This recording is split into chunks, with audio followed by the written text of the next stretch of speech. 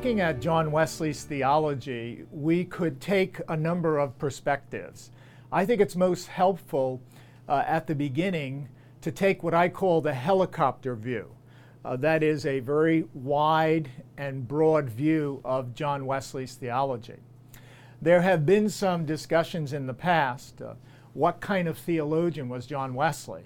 Was he a systematic theologian trying to integrate all of human knowledge and taking it captive to Jesus Christ?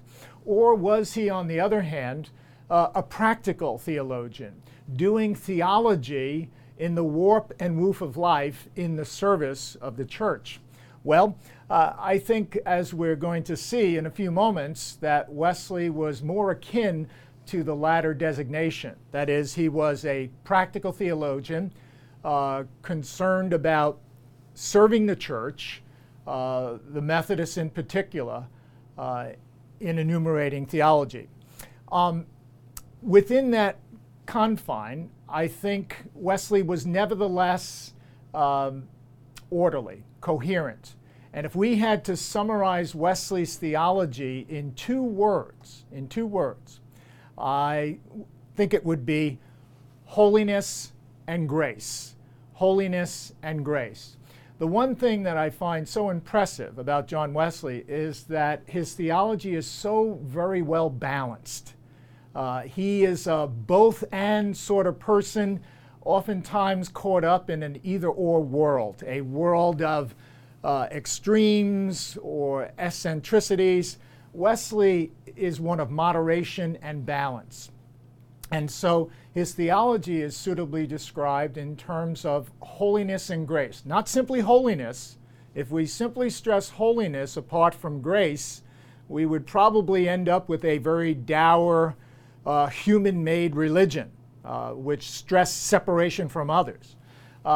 If, on the other hand, we simply stress grace, we would run the danger, the risk of not understanding what the will of God is and perhaps slipping in our own will and calling it grace. In other words, seeing grace and misunderstanding grace as indulgence. But Wesley's got the balance. It's holiness and grace. And I think even in terms of these two descriptors, each one can be broken out into another conjunction. Holiness, for example, I think is informed by the conjunction of holy love. Holy love. There's a tension there, and I'm going to talk about that in a moment. But the first thing to see is that the exact phrase holy love itself is used many times in Wesley's writings, at least a dozen times. He uses this exact phrase. Look at the tension in terms of holy love. Holiness, as defined by Wesley, entails purity and simplicity. Purity and simplicity.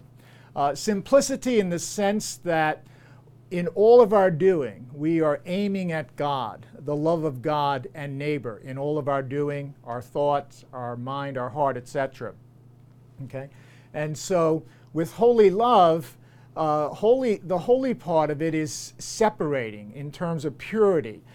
We can think of the church as being a peculiar people set apart by God. Okay? That's one part of it. But the second part of it is love. Love which is embracing, that seeks communion. And so you've got this tension going on with holy love. On the one hand, a movement of purity and separation, but then on the other hand, a going out into the world for mission and communion.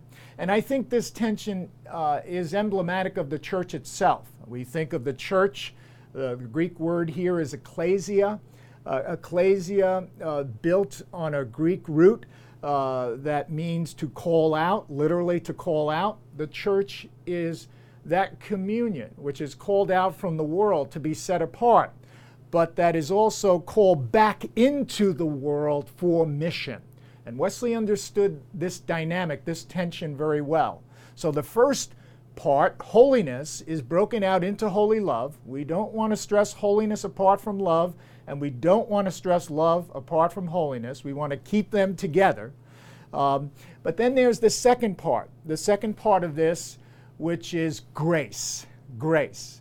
Now, Wesley's theology, by both professors and ministers and even lay people, they have understood Wesley's understanding of grace, conceived Wesley's understanding of grace, principally in terms of cooperant grace, And this is a part of what Wesley has, but it's not the whole. It's not the whole. So just as the conjunction of holiness, just as holiness is broken out into holy love, so grace is broken out into two kinds of graces, not one. Cooperant grace, to be sure, but also free grace. So it's a matter of both free and cooperant grace. Let me give an example of the first part of this conjunction, cooperant grace. Is the Christian life marked by divine and human cooperation? Absolutely. We see this most clearly expressed in Wesley's sermon on working out our own salvation. Here's what Wesley writes: God works, therefore you can work. God works, therefore you must work. And so there's the synergism, the working together, the divine human cooperation that is very much a part of Wesley's theology. The problem is, it's not the whole thing, because Wesley has another understanding of grace, and that is free grace. What does free grace stress? Not divine human cooperation, but the work of God alone. How so? How so in terms of the work of God alone? In terms of creation, Wesley argues that God brought the creation into being out of God's free and sovereign will, brought humanity into existence out of the divine freedom. What would be a second example of free grace? Justification and the new birth themselves. We cannot transform our nature and make ourselves holy. Only God can do that. That is a gift that we have to receive. It is, in a real sense, the work of God alone. And the same way, in terms of entire sanctification is received by grace through faith. By grace through faith alone. Wesley said this in terms of the approach to entire sanctification: if you think you must be or do something else first, then you are expecting it by works even unto this day. But if it is by the grace of God, expect it as you are and expect it now. And so by that means, Wesley is highlighting the divine role, that God is the principal actor here, and this is a sheer gift to be received by grace through faith.